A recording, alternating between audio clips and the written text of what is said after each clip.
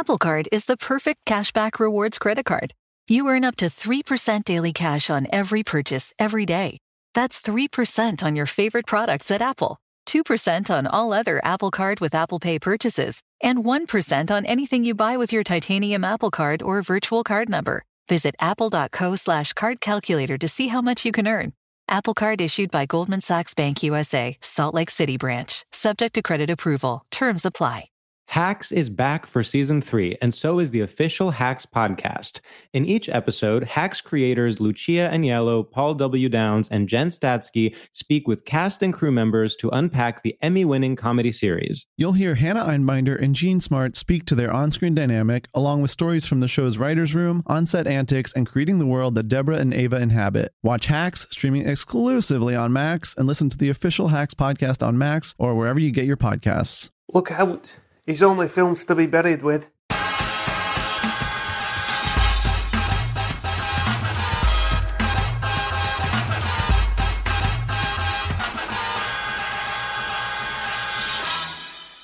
Hello, and welcome to another episode of Films to be Buried With.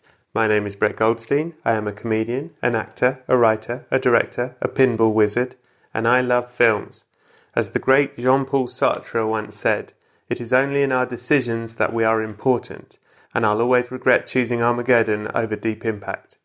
Every week I invite a special guest over, I tell them they've died, then I get them to discuss their life through the films that meant the most to them. If you've never heard the show before, subscribe and check out previous guests including Ricky Gervais, Nish Kumar and Catherine Ryan amongst many other heroes. Also, please follow me on Twitter at Brett Goldstein and on Instagram at Mr. Brett Goldstein for all kinds of updates, gig lists, live stuff and other fun shit. If you enjoy this show, please subscribe and give it 5 stars and a nice review for the simple reason that apparently it helps our numbers, it means more people get to hear it, I can keep making it, etc, until we all die or the internet explodes.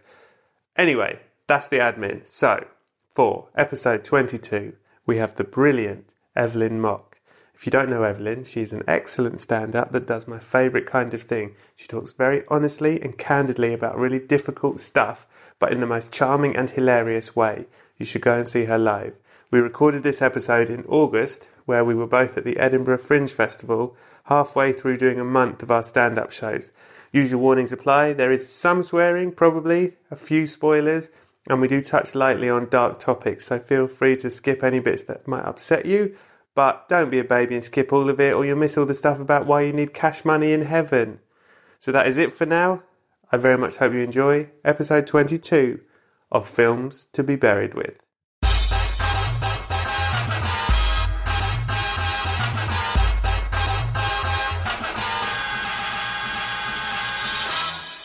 Hello and welcome to Films to be Buried With. I'm Brett Goldstein.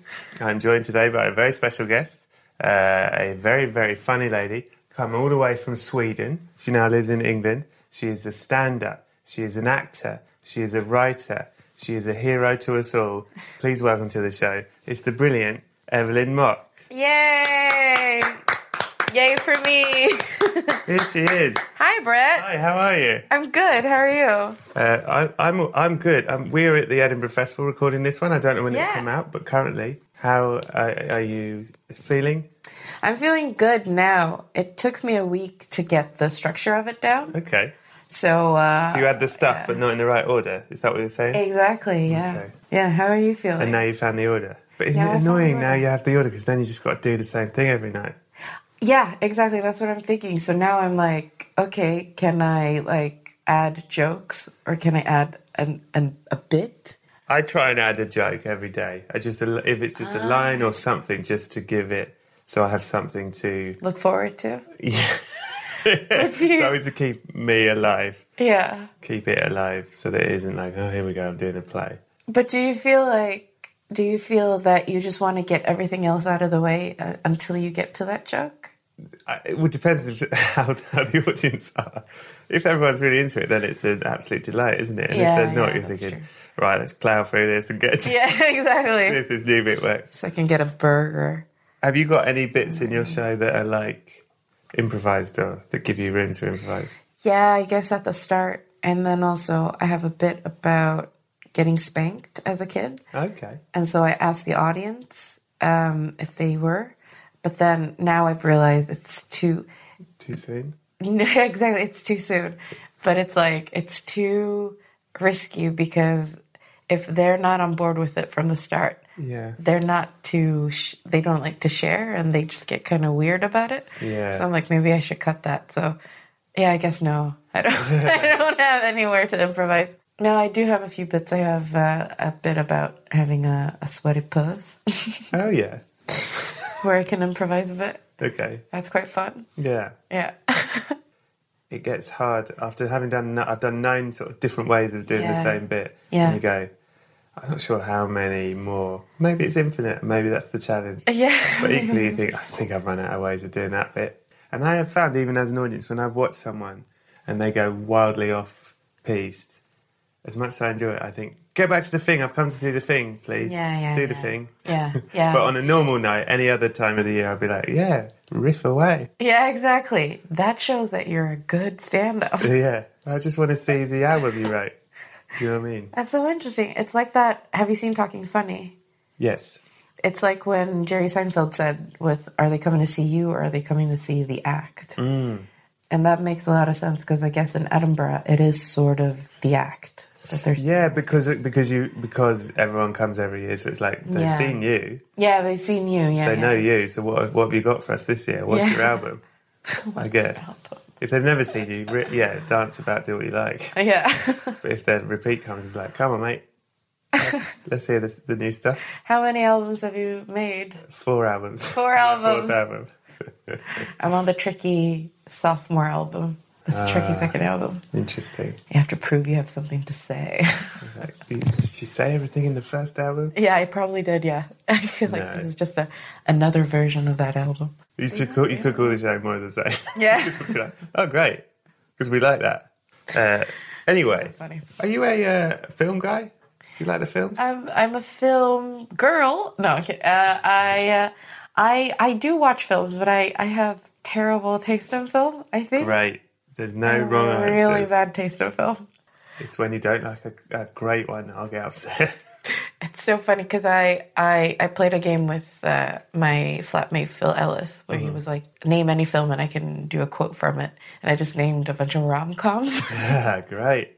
Because that's my library. That's your thing? What I have. Yeah. Love a rom-com. Just rom-coms. This is perfect. Okay, so there is bad news, sad news, and I probably should have told you when I got here, and I'm sorry I left it so late, and it's really bad. I should have told you. But the sad news is you've died. Yeah. Oh, no. How did you die? Oh, God. How did I die? Probably like Elvis on the toilet, I would say. Wow. That's really how I think I would go out. Eating a burger on the loo? Yeah, because I'm like, I have terrible genes. Like I have... Shout out to your mum and dad? Yeah, exactly. Thanks, Dad. And Mom. Yeah. But like on my dad's side. So both my parents have diabetes on their side. Like my uncles have diabetes and my dad has diabetes. So I'm pre-diabetic at the moment. Okay. Because I gained a bunch of weight and then now I'm losing a bunch of weight to try and I'm going to get diabetes. It's just a matter of when. Is that what pre-diabetes means? It's like, but there's no, it's like can I be, sorry, does it mean you will definitely have it? Well, no, actually, I can avoid it. Okay. So I can avoid it if I have to get into a BMI of 25 or something, I think, to get to normal weight. Okay. I just did the quotation marks. Yeah. I just think that I will get it though, because my dad got it when he was 45 and my grandfather got it when he was also around that age. Okay. So it's just a matter of when. But I've rushed the process because now my dad I'm 30 now. Mm-hmm. So if I don't change my ways, it'll be a year or something or a few years until that happens. So why did you die? Oh yeah. So I think I died because I didn't change my ways. Or maybe I did change my ways and then I just something happened. Maybe I got left by my husband or something. So you ate a burger on the toilet? Yeah, exactly. I just started eating a bunch and then I was so sad. It was a combination of being so sad and being so bad my genes are so bad and being unhealthy that I ate a burger on the toilet and then I died. Christ, that's really very sad, and I'm sorry to hear. I don't know why your husband left. How long had you been married? 3 years? 3 years. Yeah, 3 years. That is sad. Yeah, and did he ever say why? I think he just met a younger person. Oh, Jesus. Yeah. Or no, you know what? He turned out to be gay. Right. It happens so often. It does, yeah. Well. And if it were a rom-com, that would be the part where where I'm like, oh no, I'm eating a burger on the toilet, but I almost die. And they fix me.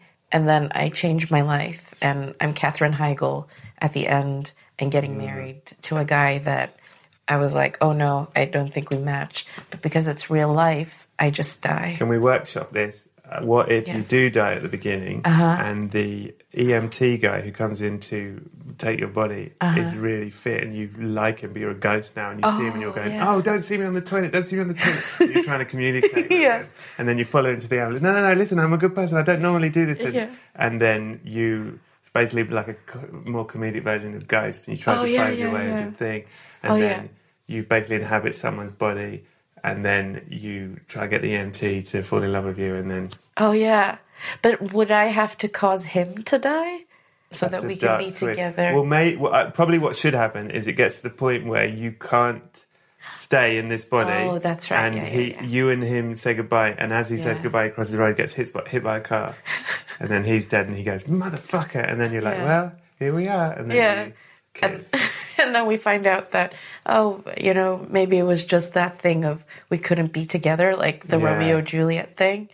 And then when we are together, we're like, oh, he kind of snores. And we've now got forever. Exactly. Now we have to be together forever. Wow. That's a lot of pressure. This is a big movie. I think that's a very good point. That being together in death is forever. Whenever you get what you didn't want, you always want what you can't have. How do you feel about death? Is it something that worries you? Yeah, I think it's something that worries me if I feel like it were to happen before, like a natural cycle, Like if I've been able to live until 85 or something, and I'm like, okay. You're okay with it? Yeah, that's okay. But if it were that I would be... I think I'm most scared of... if it were to get a disease or an illness, I think that way would be scarier to go. And do you think there's an afterlife? Yes, maybe.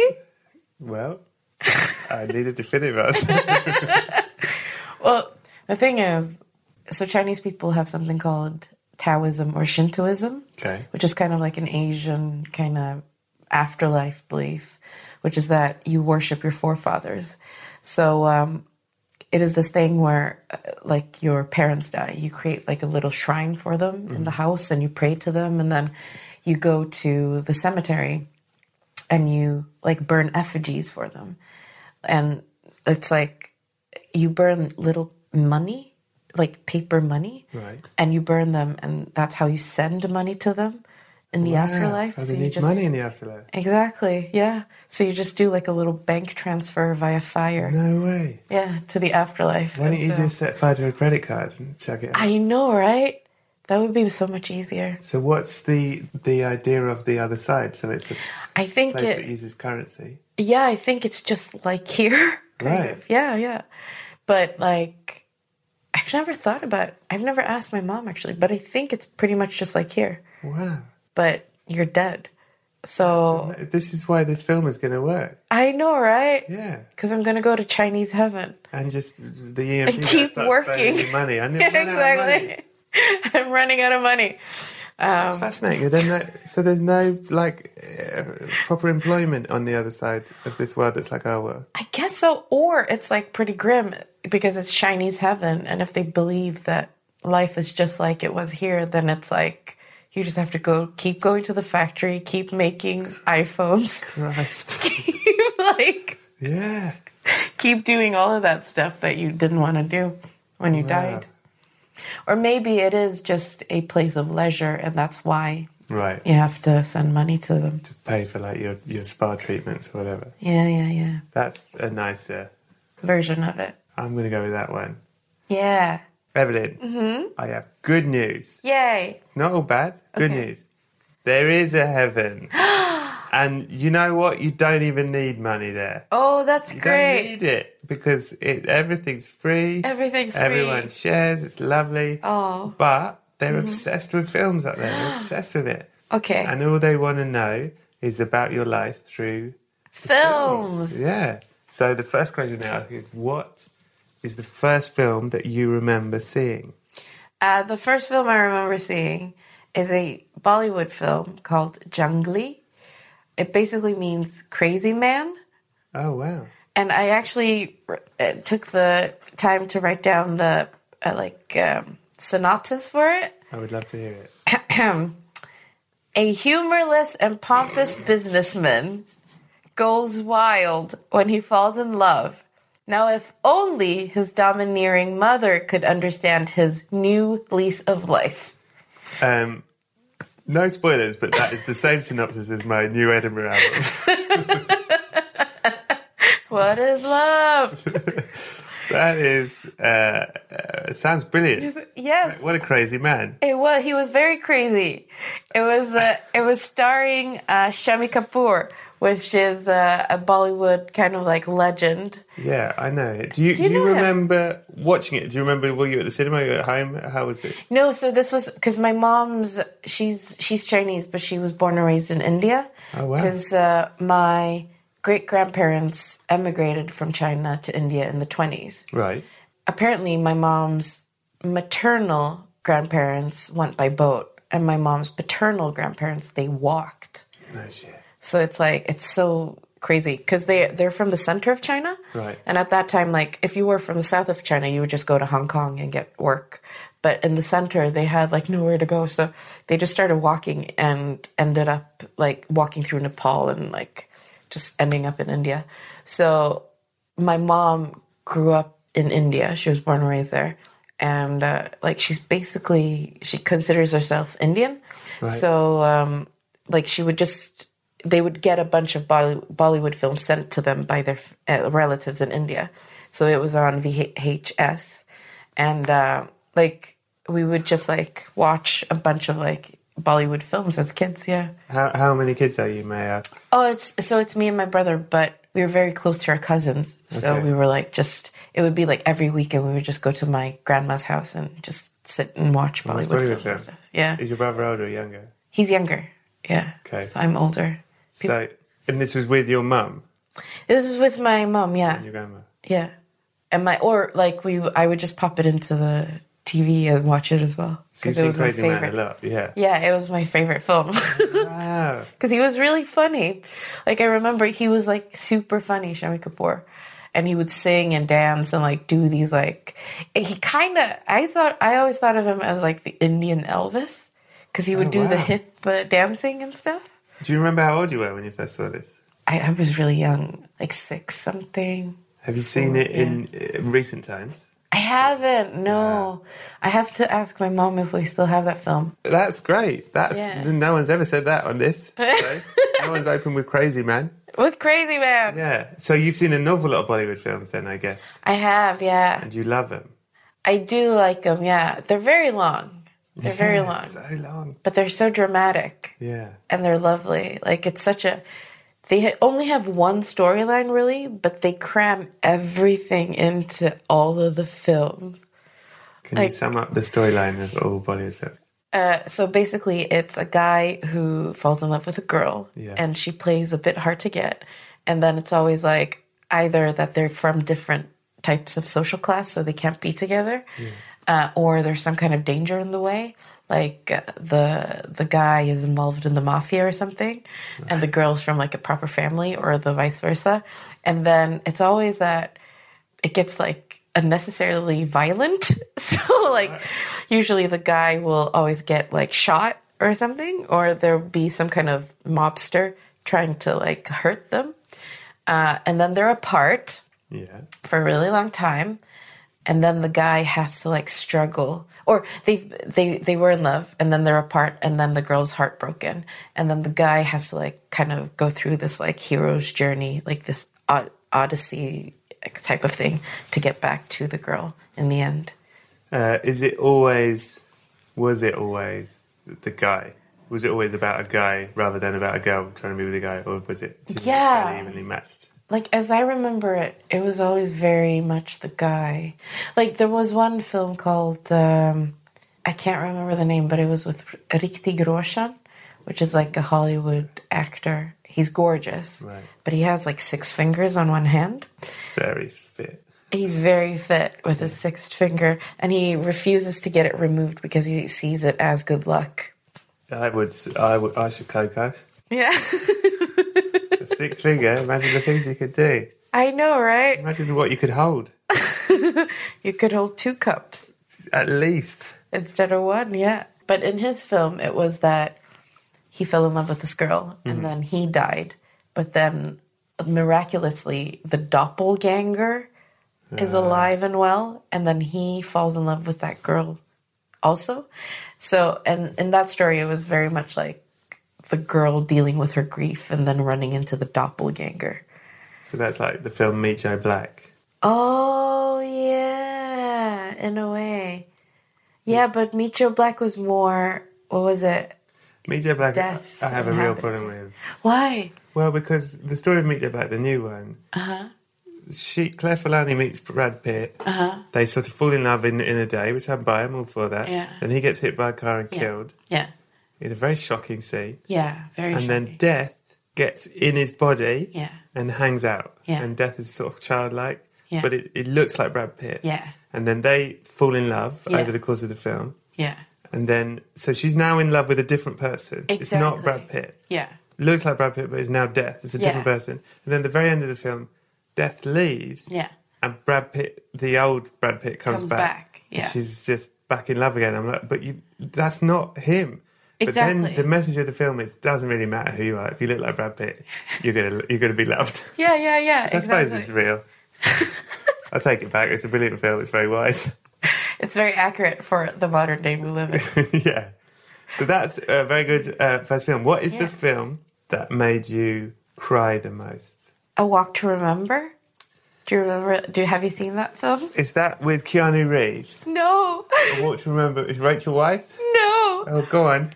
It's so there's this author called Nicholas Sparks. Oh, it's a Nicholas Sparks film. Yeah. Okay, that's why it's not ringing all my bells. Yeah. It's so funny. Oh, it's an author called Nicholas Sparks, and he writes these like, I think they're teen novels, but they turn out Mandy Moore in it. It's Mandy Moore. Thank you. And Shane West. Do you remember Shane West? Shane West from ER. Yeah, he was in ER. Yeah. So I know ER. Yeah. Go on. I think, was it Peter O'Toole who was the dad of Mandy Moore or something? Could be. So Nicholas Sparks writes these like really sentimental kind of novels, and I thought they were teen novels, but turned out he's like super religious. Oh. And so all of his films have like a religious undertone to him. Okay. And Mandy Moore, A Walk to Remember Mandy Moore was like the preacher's daughter. And they live in this small southern town. And Shane West is like the bad boy of the school. And he has like divorced parents, and his dad is like not in his life. And so he has like all of these mental, like emotional issues. And Mandy Moore is like, she has to tutor him or something. And this is like one of the first lines when they meet. She's like, yeah, I'll tutor you, but you have to promise me something, that you won't fall in love with me. Oh, wow. It's so cocky. Imagine your tutor said that to you. Yeah. I'd be like, I'm going to call the police. Yeah, exactly. So that was really funny. And then, of course, he falls in love with her, and they start dating. But then the twist is, do we do spoilers in this? Yeah, we've now warned twice. Okay, yeah, cool. We can. So the twist is that Mandy Moore, turns out she has leukemia. Oh, that's a horrible twist. I know, it's really bad. Yeah. But then her biggest dream is to get married. And so Shane West is so in love with her that even though they've only been going out for like 2 months, he proposes. Yeah. And then he puts on a wedding ceremony in her garden. And she's so ill by this point she can't really walk. But like for the wedding, she walks down the aisle, and that's a walk to remember. I'll never forget that walk. Yeah. I guess my main question is, did he learn anything from her tutoring? Did we get the impression he picked up any education, or was he too busy falling in love? Yeah, he was too busy falling in love. He learned the life lessons because he was going to go become a doctor. He didn't want to be one, and then he ended up going to medical school. And she always said, so this was one thing. He was like, what if you could have one thing in your life? Like, what would it be? Yeah. Before you die? And she was like, to witness a miracle. Quite a big ask, but go on. Exactly. But he's basically like crossed off all of her bucket list for her, with her. And then in the end, he goes and visits her dad. And he's like, yeah, well, the one thing that I wish I could have given her was a miracle. And then her dad looks at him and he says, you did. It was you. And then after and I just cried and cried and cried, That's Brett. really beautiful.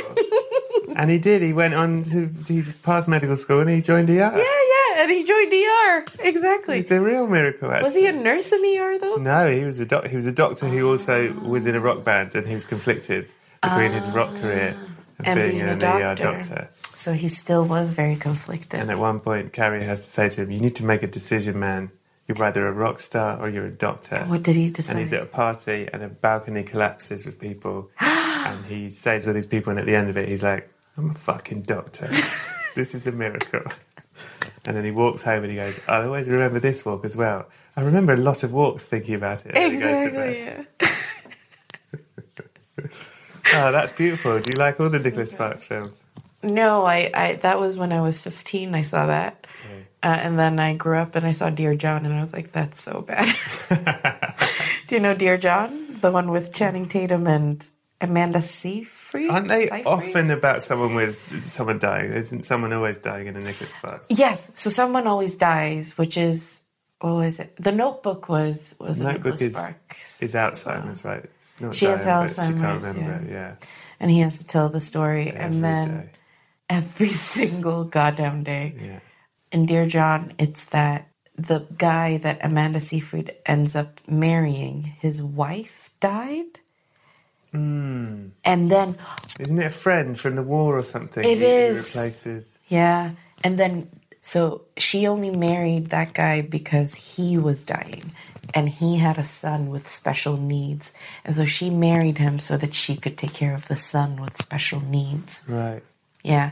And then I think they get together at the end. Or something. I can't remember.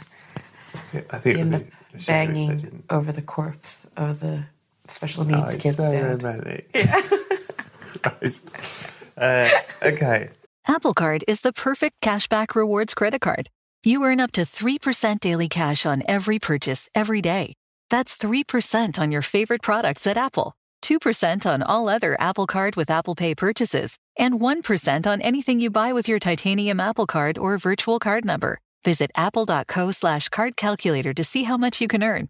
Apple Card issued by Goldman Sachs Bank USA, Salt Lake City branch. Subject to credit approval. Terms apply. Hacks is back for season 3, and so is the official Hacks podcast. In each episode, Hacks creators Lucia Agnello, Paul W. Downs, and Jen Statsky speak with cast and crew members to unpack the Emmy-winning comedy series. You'll hear Hannah Einbinder and Jean Smart speak to their on-screen dynamic, along with Hacks writer and actor Pat Regan, on how their improv experience helped them when shooting scenes and what it was like writing scripts for specific actors. You'll also hear from crew members like the costume designers on what it was like creating the world that Deborah and Ava inhabit. Hear stories from the show's writer's room, on-set antics, and more. Watch Hacks streaming exclusively on Max, and listen to the official Hacks podcast on Max or wherever you get your podcasts. It was funny, as you were explaining Walk to Remember to me, I was thinking, is it the film that made you cry the most, or the film that scared you the most? Oh. The question is... Both. The question is, what is the film that scared you the most? The next question. The film that scared me the most, I hate horror films. Do you? Yeah, I can't handle I can't handle tension. Right. So if You do comedy. I know, right? Yeah. It's interesting. Yeah. You like to be in charge of the tension. I think maybe that's it. Yeah. If it's me, I quite enjoy it. Right. But if it's like something that's happening to me, I can't handle it. So I really like spoilers. Really? Yeah, I really like spoilers. Because I don't mind them. I just know what's going to happen. and then I can kind of enjoy the film without the tension. You are fascinating. But I was thinking of film. Do you know 1408? Yes, the hotel room, Stephen King. Yeah. John Cusack. He's the writer in the hotel room going nut. And I think, is it Morgan Freeman who's the like manager of the hotel? Could be, possibly. That sounds about right. Yeah, I thought that was pretty. It's one of the few, but most recent, because I haven't seen Get Out yet. But that was pretty scary, I thought, because there's a scene in it where John Cusack is in the room and he's trying to get help, and he's waving to like the across the street, the flat across the street, and he sees a man in there, and the man's like, "Oh, I see you," and then he turns on the light, and it's him. I thought that freaked me out. That's good. Yeah, it was really freaky. And then the whole kind of thing is like he thinks that he got out. Yeah. So all of a sudden he wakes up and he's back in LA, and he thinks that he got out of the room, and he can't really remember what happened. And then as he's about to relax, he's back in the room. So the room tricked him that he had gotten out, but then he's back. So it was really like... I love it. Yeah, I know, right? It's like psychological. Yeah. So that's your fear? It's of seeing yourself somewhere. Isn't that creepy? Yeah. Your doppelganger. My doppelganger. But a lot like your Bollywood film. Oh, yeah. The Crazy Man. No, the one that was about the girl. Oh, yeah. That was And the man dies and then the doppelganger comes. Yeah. Yeah, exactly. I don't know. Well, the thing is, like, people always say that they see me somewhere, but I just think it's another Chinese person. Like, I know that I'm using this now, but it really affects me in my life. Is that a genuine thing? Yeah, I've not seen you anywhere other than when you were there. I think that's good. I think you are unique and special. My mom, like once we were at a theme park in Sweden, in Gothenburg, and my mom, apparently my we saw somebody who looked like me, and instead of like being like reassuring, my mom just started making fun of me and being like, "Yeah, you had a twin at birth, but we gave that twin up." So. That's nice. Yeah, maybe that's where it Maybe comes she meant it and was like, I'll say it casually and then I have said it. Yeah, exactly. She's like, what? She's a comedian. She'll think I'm joking. Yeah. What's the film that you loved in the past and you've watched it recently and you're like, oh my days, this does not hold up? Garden State. Good answer.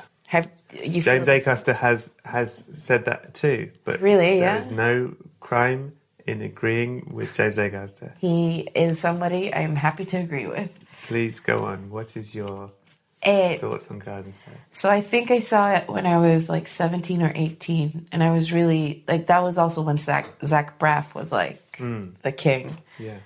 And I was like, oh, what an amazing thing. Because I wasn't mature enough to see all the flaws of it. Yeah. Because it was pretty textbook film, I think. And I just thought, oh, what a good coming-of-age thing. Yeah. I thought Natalie Portman was so charming. And then I saw it again when I was like 25, and I was like, this is so bad. It was just so self-indulgent. And it was like, Natalie Portman was the worst Manic Pixie Dream Yeah, Girl. Dream Girl in it. And I just thought that it was like, just kind of labored and over like, what's it called? I didn't believe it when I saw it as a 25-year-old.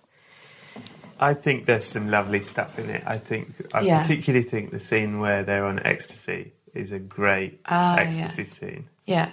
I like an ecstasy scene. I've never been on it. I think that's in the top 5. Yeah. I'm like, yeah, that's legit. I do like the scene where she makes him a shirt and it's the same as the tapestry. Yeah. It's a funny, small scene. Yeah. But then, I don't know, I also think I'm just defending it a little bit in that I think it is one of those films that's slightly dated because lots of other films emulated it and stole from it, and I think it sort of set a thing that a lot of other films, so then it became kind of cliched and do you know what I mean? I think when it was out, it was like, like when you say it's like all those things. Yeah. It is. but I think it was one of the earlier ones. So I think that's partly why it hasn't aged well, because we go, oh yeah, we've seen this. You know what I mean? Really? I could be didn't know wrong, that. but I think we were all impressed with it in the beginning. Yeah. And now it's kind of cliched, and I could be wrong, but that is sort of I'm just defending it, and I do like Zach Braff. Yeah, I think he made another film with Jim Parsons, I think. Wish I Was Here. Wish I Was Here, which I haven't seen, which I kind of want to see. Yeah. But I think, maybe you're right. It's like Blair Witch or something, isn't it? Yeah. It was this thing that was amazing, but then everyone stole from it, and you go, oh, more found footage stuff. And you go, hang on, that was really amazing once. That was you forget. Yeah. What is the film that people don't like? Mostly people go, this is a terrible film, and you're like, I fucking love it. Nothing you could say to me, it will change my mind. I was thinking about it. I think The Mummy. I quite like The Mummy with Brendan Fraser. Oh, that's a great film, is it? It is. Maybe it is. I couldn't think of one for this one. I think that's one that people really like. I think we're all agreed that The Mummy is really good that way. Yeah, okay. Yeah, but you can have it. It's a great film. It's a really good film. Yeah, it's really fun. I couldn't think of one for this one. That's the answer to what's the greatest film of all time? Yeah, exactly. What's the greatest film? What was it? Maybe, in that case, one of the rom-coms that I really like. There's one called 27 Dresses. That's pretty fun. You can have that. Oh, no. Actually, I do know what I like. I can't remember what. It's the one with Goldie Hawn's daughter and Jennifer Goodwin and a guy, something. And John Krasinski. It's a rom-com. And I can't remember what it's called. Like, should I look it up? John Krasinski. What happens in it? It's Jennifer Goodwin. She's in law school, and she has this male friend who's like, he looks like a young Tom Cruise, and they're really good friends. And like everybody's like, oh, like you guys, like there's something there. And she's kind of a nerd. And then she has a best friend who's Goldie Hawn's daughter, Kate Hudson, who's like this really gorgeous kind of like big personality girl. And then she comes and joins them one night, and then sort of automatically end up hooking up with her friend. And he hooks up with her because he thinks that there's no chance between Jennifer Goodwin and him, which I'm like, come on, dude. If you like a girl, you don't hook up with her best friend. Yeah. And so it's just like a few years borrowed. Later. Something borrowed, exactly. So is really the thing that's borrowed Kate Hudson? I don't understand. What's the something borrowed? I think the something borrowed is the dude, probably. Because basically he ends up going out with Kate Hudson for 5 years, and then they are planning to get married or planning to move in together. But then the kind of attraction between Jennifer Goodwin and him is too strong, so they end up having an affair. And that kind of breaks up the friendship with Kate Hudson. But then Kate Hudson ended up sleeping with his friend. And then John Krasinski is kind of left alone out in the cold, and he moves to London.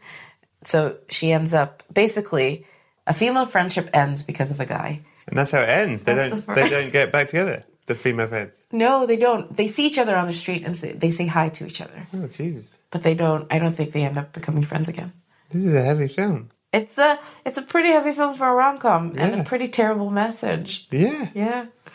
Oh, this sounds like a tragedy. Yeah. Okay, you can have that one. Thank you. That could be my worst film. What's the film that you relate to the most? Oh. It could be the character, it could be the film itself, where you go, that's me, that is. I really, like, the thing is, I love Tina Fey. Great. And I relate to Liz Lemon so much. Okay. But because she's not a film character. She's not a film, but she is really great. I relate to Liz Lemon so much. Right. But I think probably film-wise, in that case, it would have to be Mean Girls. I probably relate to Tina Fey's character. The teacher. Which is the teacher, yeah. Which is like, she just doesn't have her life together. But she kind of means well, and she wants to teach all the girls about, like, feminism and stuff. I fucking love Mean Girls. It's great, isn't it? So good. I really want to see the musical. Yeah, me too. Let's go see it. Yeah. So you relate to the teacher in Mean Girls? Yeah. Who gets like spills something on her t-shirt early on. Yeah, and has to take it off in front of the boy one. Yeah, exactly. And then gets caught, or she gets caught in the t-shirt. Yeah. And she can't get it off. And he's also the writer of the whole film. Yes. The secret engineer of the whole film. Exactly. That's you. The secret Engineer of it all. of a thing, yeah. What is the film that means the most to you? Not because of the film itself. Film might be shit. Film might be average. But because of what happened when you saw it, the experience of the film, Okay. the time you spent with that film. It's called The Nostril Picker, and it was the film I saw the Go night. on. It's a terrible 80s slashers film Okay. about, I think, even a student film, because it's so bad. It's about a man who, when he picks his nostril, he can turn into whomever. So he just starts to murder college girls and picks his nostril and turns into the person he murdered. And then he goes on and murders their friends. And that's sort of the film. But when he turns into them, aren't they already dead? Isn't he turning into a corpse? Or as in he becomes like a doppelganger of the dead He girl? becomes a doppelganger Okay. of the dead girl. Yeah, why would he turn into the corpse? Yeah, well, I don't know. I'm just trying to follow the plot. No, he turns into the doppelganger and just pretends to be them. And then he goes and kills their friends. Wow. Yeah. Why? Oh. What's his motive? I can't remember. Just something to do. Yeah, I think so. He was just like a guy. Was he a janitor? Can't remember because that's the night I lost my virginity. Oh, that is such a good answer. So No one saw that coming. that's why I can't remember. So please tell me you lost your virginity to the nostril Exactly. as it was on. I probably started doing stuff and then just shut it, you know. Were you in a university or something? No, it was in Streatham. Yeah, it was in Streatham. Because I lost my virginity when I was 25. And I moved over here when I was 24. Okay. Did you not see my show last year, Brett? That I did was not my see your first show last album. year. I've seen lots and lots of your sets, but I've not seen your first album, which is a shame. But that's why when I come and see more of the same this Yeah, year, exactly. I'll be like, oh, well, this is great. And Yeah, then going, that was exactly the same. And basically, I have... So you going, 25 I was. Yeah. And basically, I have one joke in this year's show where I summarize basically the whole show from last year. So. Should we hear that now? For those of us catching Yeah? up. Do you want to? If you're not uncomfortable doing it. So I say that I lost my virginity at 25. And when I say that, people get uncomfortable because it's not of the norm. Yeah. And so they often ask me if it was a choice or if it was religious. And to a certain extent, it was religious in that I blame God. That's what I say.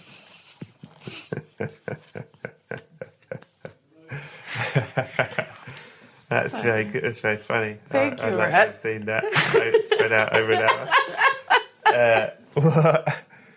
So you were 25. So can I ask a couple of questions about this? And if any of these are uncomfortable, or we can cut it. So was it planned? Tonight's the night? Was it Well, no. It just sort of happened slowly? It was just sort of in the air, I think, because we'd spent a few nights together without anything happening. Right. And then it was kind of in the air. So I was like, I think it'll probably happen soon. Because I remember I was like, oh, I hope it happens before I turn 25. Right. Because it happened 3 days after I turned 25. Damn it. I know, right? Yeah. Because I was like, Tina Fey lost her virginity at 24. Oh, really? Yeah. So I was like... it's good luck. Oh, wow. So funny. So, but it happened 3 days or something after I turned 25. Was it great? No, it was terrible. Right. At one point, all first times are bad. He was fine. He was nice and, he was good and stuff. But the experience of losing, because it was mainly the thing of experiencing it. That's a lot of build up as well. It is, yeah. So it was I was too much in my head about it. And then I lived in a flat share, so I couldn't, he was so into it. It was almost I was I don't need to be here. You're really into this. And then it was just kind of I started hearing, so I was just my mind was wandering. Yeah. And I was kind of amused by how ridiculous the situation was in a way. Like he was really into it, and I was like, "What's going on?" Like, and then at one point I started hearing like my flatmate in the kitchen just singing and cooking his food, and I just started laughing, and that put the guy off. Like he was like, "I mean, what's going on?" Yeah. I was like, "Sorry." Oh my God! I mean, there's nothing worse than laughing. Yeah. Especially when he's really into it. I'm having the time of my life, and then you laugh. Oh dear. Yeah. Did he get back into it? It seemed like he did. into Yeah, it. Oh, he did. That's good. He got back into it, and I made an effort. I should probably put some effort in now. I've laughed at him. Okay. Well, that's nice. So I guess the real question on everyone's lips is, do you know what happens at the end of Nostril Picker? I can't remember. I think... When you finished the first sex, did you go, right, should we put that back on? Yeah, exactly. No, I don't think we did that. I can't remember, actually. No. Okay. I don't know what happened. I should watch it. That's a special movie. Yeah. Thank you for sharing. Thanks. What is the film you can watch the most over and over again and have watched the most? Lars and the Real Girl. Holy shit. I love that film. Do you like it? I think that film is amazing. It's so amazing, isn't it? John Drever, who I made Superbob with, it's one of his favourite films, and we used it as like a touchstone when we were writing Superbob. Oh, really? But I find it makes me cry. So I find it quite emotionally painful. Yeah. So I can only watch it. I've only seen it twice because I find it too affecting. Really? But I think it's brilliant. I think it's absolutely brilliant. But it sort of hurts my heart. Oh, it does hurt me. It hurt my heart as well. But at one point, I think I was quite sad at that time. I just had it on repeat. Right. I just watched it because it's so beautiful. And like Emily Mortimer in it is brilliant. Like she's so good in it. Yeah. It's probably one of my favorite films of all time. Like that's a great shout. Lars and the Real Girl. And I think that it's so poignant. And it's like, it's so beautifully, because you really do see what he's going through, like his character's kind of mental journey. So I think it's just beautiful. It's really beautiful. It's also because it's a film about people being nice to each other. That's, it's all this setup when you're like, set up to be like laughing at this man. Yeah. Basically, if you haven't seen it, it's about a guy who starts dating a sex doll, basically. Yeah. And it's set up like it's going to be ridiculing him and stupid, but but they all come decide together as a community to support him, pretend to play along with him until he's better. Yeah. It's very beautiful. It's so beautiful. Yeah. And then at the end when he I won't spoil this one, actually. Yeah. But it's if you've really not seen beautiful. it, you should see it. Yeah, you should see it. It's also the man who made I, Tonya. Is it? Yeah. I saw I, Tonya. It was really, really good. Really good. Such a good take on a biopic. And so different. Yeah. Remarkably different. And funny. Funny, I tell you, it's funny. Really funny, yeah. Dark. So dark. Great answer. Lovely answer. Really, really enjoyed that one. So sad. You can watch it over and over again. Yeah, I can. I think it's because it's weird. I've gone through, I've had a few years now, basically my 20s, if I'm honest, where I've been very sad. I think I haven't been diagnosed with depression, but it's probably something like that. And related to just a bunch of stuff that's happened and stuff. Right. So I think that maybe I'm just super connected with my emotions, and I can just kind of live in that space. Yeah. Do you think you like, as in that feeling of being sad, like the feeling of Lazarus? Do you like? Is it like a comfort to be in that sadness? It's cathartic. Yeah. I think because sometimes it's just nice to watch something and then cry a little bit. And then you feel better after you've let that out. Because I think sometimes in your life, you will be stressed and you will feel these feelings, but you maybe don't know how to let them out. And watching a film or listening to some music or reading something, it's such a nice catharsis for that. Yeah. So I think that I definitely do that, at least. So that's quite a nice way of just kind of dealing with feelings. So you do, that's what I mean. That is absolutely what I do. But but also it's because I'm not sure I do it so well in life. Do you? Do you? I'd sort of save it for films. yeah, exactly. I just save it for films. Yeah. I'm trying to get better with it. I started seeing a therapist last year. Congratulations. Thank you. It's a revelation. Yeah. I mean, everyone should do it. Everyone really should. She's like going to the gym. Yeah, it We're really all mad. is. She was kind of talking and stuff and kind of accurately, I think, pointed out that I have some issues with being vulnerable in front of people and stuff. And it actually, I found that it affected my comedy quite a lot because I always felt attacked on stage. I didn't want people to see me, which was, so it got to a point where I was like, oh, I think I need to sort this out and see what this is about. How is that coming along? It's good. Good. Yeah. Good. I understand that. It's good. I think what's really particularly difficult about stand-up, it took me a long time to learn this. And it's still hard. And sometimes I'm good at it and sometimes I'm not.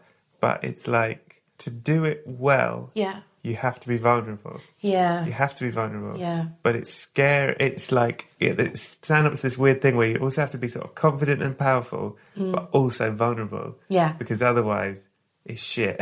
Yeah, exactly. And it's difficult if you have an audience that aren't that are difficult and aggressive. Yeah. It's very hard to be vulnerable with that audience. So hard, yeah. Very hard. And yet, if you do it, it will probably get them on side. Yeah, Because they go, oh, this is real. Yeah. Rather than, oh, here's a man shouting at us. Or, Yeah. But that's the constant struggle, isn't it, I think? It is, and it's also this thing of like, because you have to face yourself in that moment as well. Because it is this thing where you say it's like, it's the thing of like, no, show no weakness to this audience. Yeah. Don't let them get you. But then at the same time, it's like, well, just talk to them as people and then we can probably get along. Yeah. Like, it's a mind fuck. It's a real mind fuck. Yeah. Because it's such a strange, particularly in Edinburgh, I always think it's so fragile, this thing of like, you're at a show, but really, we're all just people in a box. People in a box. I'm like 2 foot away from you and I'm holding a mic, but we're just arguably having a conversation where I'm doing most of the talking and like... People in a box. To keep that veneer of like, it's a show and this is a performance. It's like, we're just people in a box together. What are we even pretending? That's so funny. Are you in one of the containers? I'm not in a container, but I do... I'm in a intimate, boxy room. I'm in a room where the audience are on 3 sides, so they're very close. Oh, yeah. So it's like, what are we doing? I'm just... so funny. I don't technically need a mic, I don't think. Yeah. We're just chatting. Yeah. But I'd appreciate it if you don't talk back. What is the film that you found the sexiest, other than The Nostril Picker? Yeah, that gave me a boner. I was thinking about it, like a film that I had... So The Little Mermaid, because it was one of the things you pointed out there. But I do think because I had a crush on Flounder. Now that is interesting. I loved Flounder and I have a Flounder doll and that might have been trouble. I had when obviously I don't have it anymore. Shut up, what? Flounder was... I like Flounder. Go on. He was so sweet. He was just... Because he was so helpful and supported Ariel. So I quite liked Flounder. Yeah. That's what you wanted. That's what we thought was sexy, was someone who was helpful and supportive. Yeah. That's so great. I think this therapy's really working. Well, don't get me wrong. I've dated terrible people, but like... I've dated Ursula, but not Flounder. I'm looking for Flounder. Yeah, exactly. That's interesting. So you had little troubling feelings for Flounder. Yeah. I thought he was so sweet. Yeah. Just like... wanted a cuddle. Which is weird, because it's like a cartoon fish. But I was a kid, yeah. I thought Flounder was really sweet. Great answer. Thank you. There is a subcategory in this question, which is troubling boners, worrying wide-ons, but... Oh, yeah. Which are things that aroused you in a film that perhaps you thought, oh, that's wrong, I shouldn't have. But if your opening gambit is Flounder... I don't know. That's pretty wrong. I don't know if we want to go. That's so funny. Flounder. I mean, he gave me an emotional boner, I guess. What? I have thought of it. I don't know. An emoji boner. Emoti boner. Emoticon boner. Okay, we'll do this one because I don't like to be negative. We're going to be very briefly negative. Okay. What do you think is the worst film you ever saw? The Nostril Picker. But that film has so much weight behind it. Is it also the worst sex you ever had? I mean, it's just too much. The worst sex. No, let me think. I've seen some bad films. I mean, you know those TV movies? Yeah. That are around? I thought that... Like what, My Daughter Needs Two Lungs. Yeah, Those sort of exactly. ones. I sold my daughter for a liver. Yeah, exactly. Those are pretty bad. I couldn't come up with the worst. I just said the nostril picker here, because I was like, that's the joke. But that's a totally legit answer. It does sound It is, like a yeah. film. What do you think is the greatest film of all time? Objectively, aliens come, they say, what is cinema? Oh, the greatest film. Yeah, it might not be your favourite. You just go, that is the fucking best film ever made. The greatest way. It's like, that is just a piece of art. That's proper cinema, that. The thing is, I haven't seen the classics. That's I haven't seen Citizen Kane and all those. Absolutely fine. So I'll probably say, like, Lord of the Rings are one of the masterpieces. Okay. What is that face? What does that mean? What does that face mean? Nothing? I didn't... No, what does that face mean? It was so animated. Listen, it won Lord of the Rings 3, won Best Picture. You hate Lord of the Rings, do you? I wish it well. What about if I say The Dark Knight Rises? I love The Dark Knight Rises. Yeah? Brokeback Mountain's quite beautiful. It's a beautiful film. I love it. That's a beautiful film. Can we take that instead? Yeah, sure. Okay. I'll do Brokeback Mountain. Jake Gyllenhaal and Heath Ledger making out. Oh, Super yes, good. please. Yeah, that gave me a boner. There you go. Yeah, that's a sexy film. That's normal. That's good. Okay, here's your biggie. Okay. What film made you laugh the most? What do you think is the funniest film? I really enjoyed Spinal Tap when I saw it for the first time. Correct. Any Taika Waititi film. Lovely. I think he's fantastic. Yeah. I really liked Eagle versus Shark when I saw it. Yeah. And Boy was really funny. I didn't enjoy The Wilderness People as much. Hunt for the Wildy People. Yeah. I didn't enjoy it as much. Okay. I don't Do you know know why? Oh, you don't? I just felt like it wasn't as strong, or it wasn't as interesting to me. Okay. I thought the characters were not as interesting. Do I dare say that? You couldn't dare say it. I think an awful lot of people love that film, and there's enough love for it that you can be a naysayer. Yeah, okay, cool. What is your favourite film? My favourite film of all time? I don't think I've seen it yet. You're like, what's his name? Matthew McConaughey.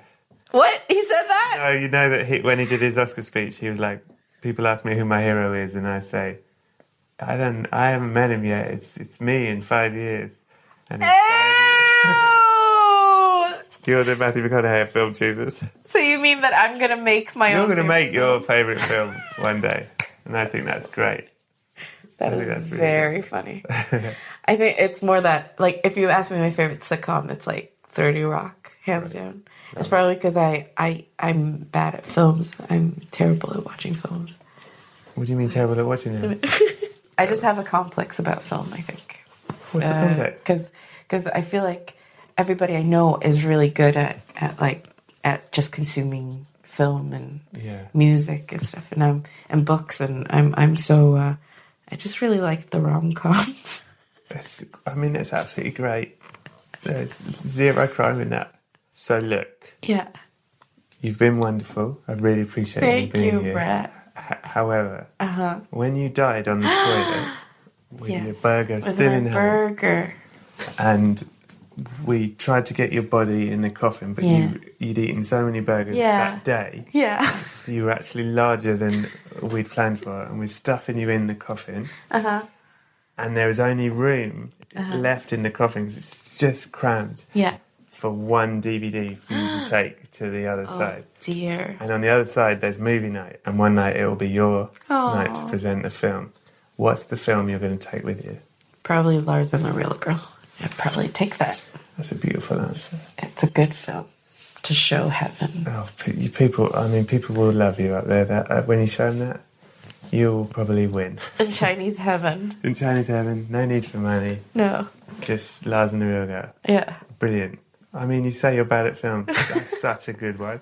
It's a good film. You've done excellent. Thank you. Thank you so much for coming on. I really, really appreciate it. Thanks for having me. You're a busy person, and it was good to have you. It was fascinating and funny and great. And you probably need to get ready for your show now. Oh, yeah. I hope that it goes very, very well. I hope your show goes well tonight as well. Thank you very much. And I'll see you... Soon. Bye. Very soon. Goodbye. Thank you. So that was episode 22. Thank you so much to Evelyn Mock for coming on the show. Thanks to Scroobius Pip and the Distraction Pieces Network. Thanks to Buddy Peace for producing it. Thanks to Acast for hosting it. Thanks to Adam Richardson for the graphics and Lisa Lydon for the artwork. Please come back next week for more films to be buried with, for a real brain-exploding episode with the excellent mind that is Dane Baptiste.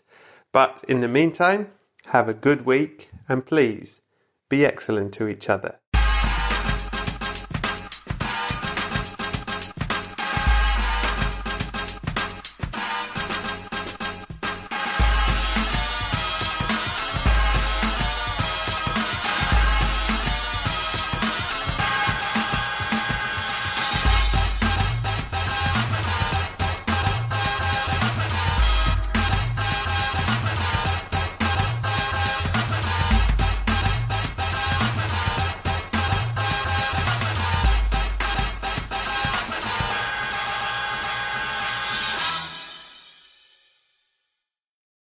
Brett, sometimes I dream of becoming an actor. Have you ever dreamt of becoming an actor? Maureen, what is it you think I do for a living? Never mind, sounds like you need the New York Film Academy. NYFA offers workshops, BFA and MFA degrees and summer camps in filmmaking, acting, journalism and more, online and on campuses across the globe. To make films alongside industry professionals, explore more at nyfa.edu. Thanks, Brett. Thank you, Maureen. Hey girlfriends, it's me, Carol Fisher, back with another season of the global #1 podcast, The Girlfriends. Last time, we investigated the murder of Gail Katz. This time, we're uncovering the identity of the woman who was buried in Gail's grave for a decade before she disappeared. Join me and the rest of the club as we tell her story. Listen to Season 2 of The Girlfriends, Our Lost Sister on the iHeartRadio app, Apple Podcasts, or wherever you get your podcasts.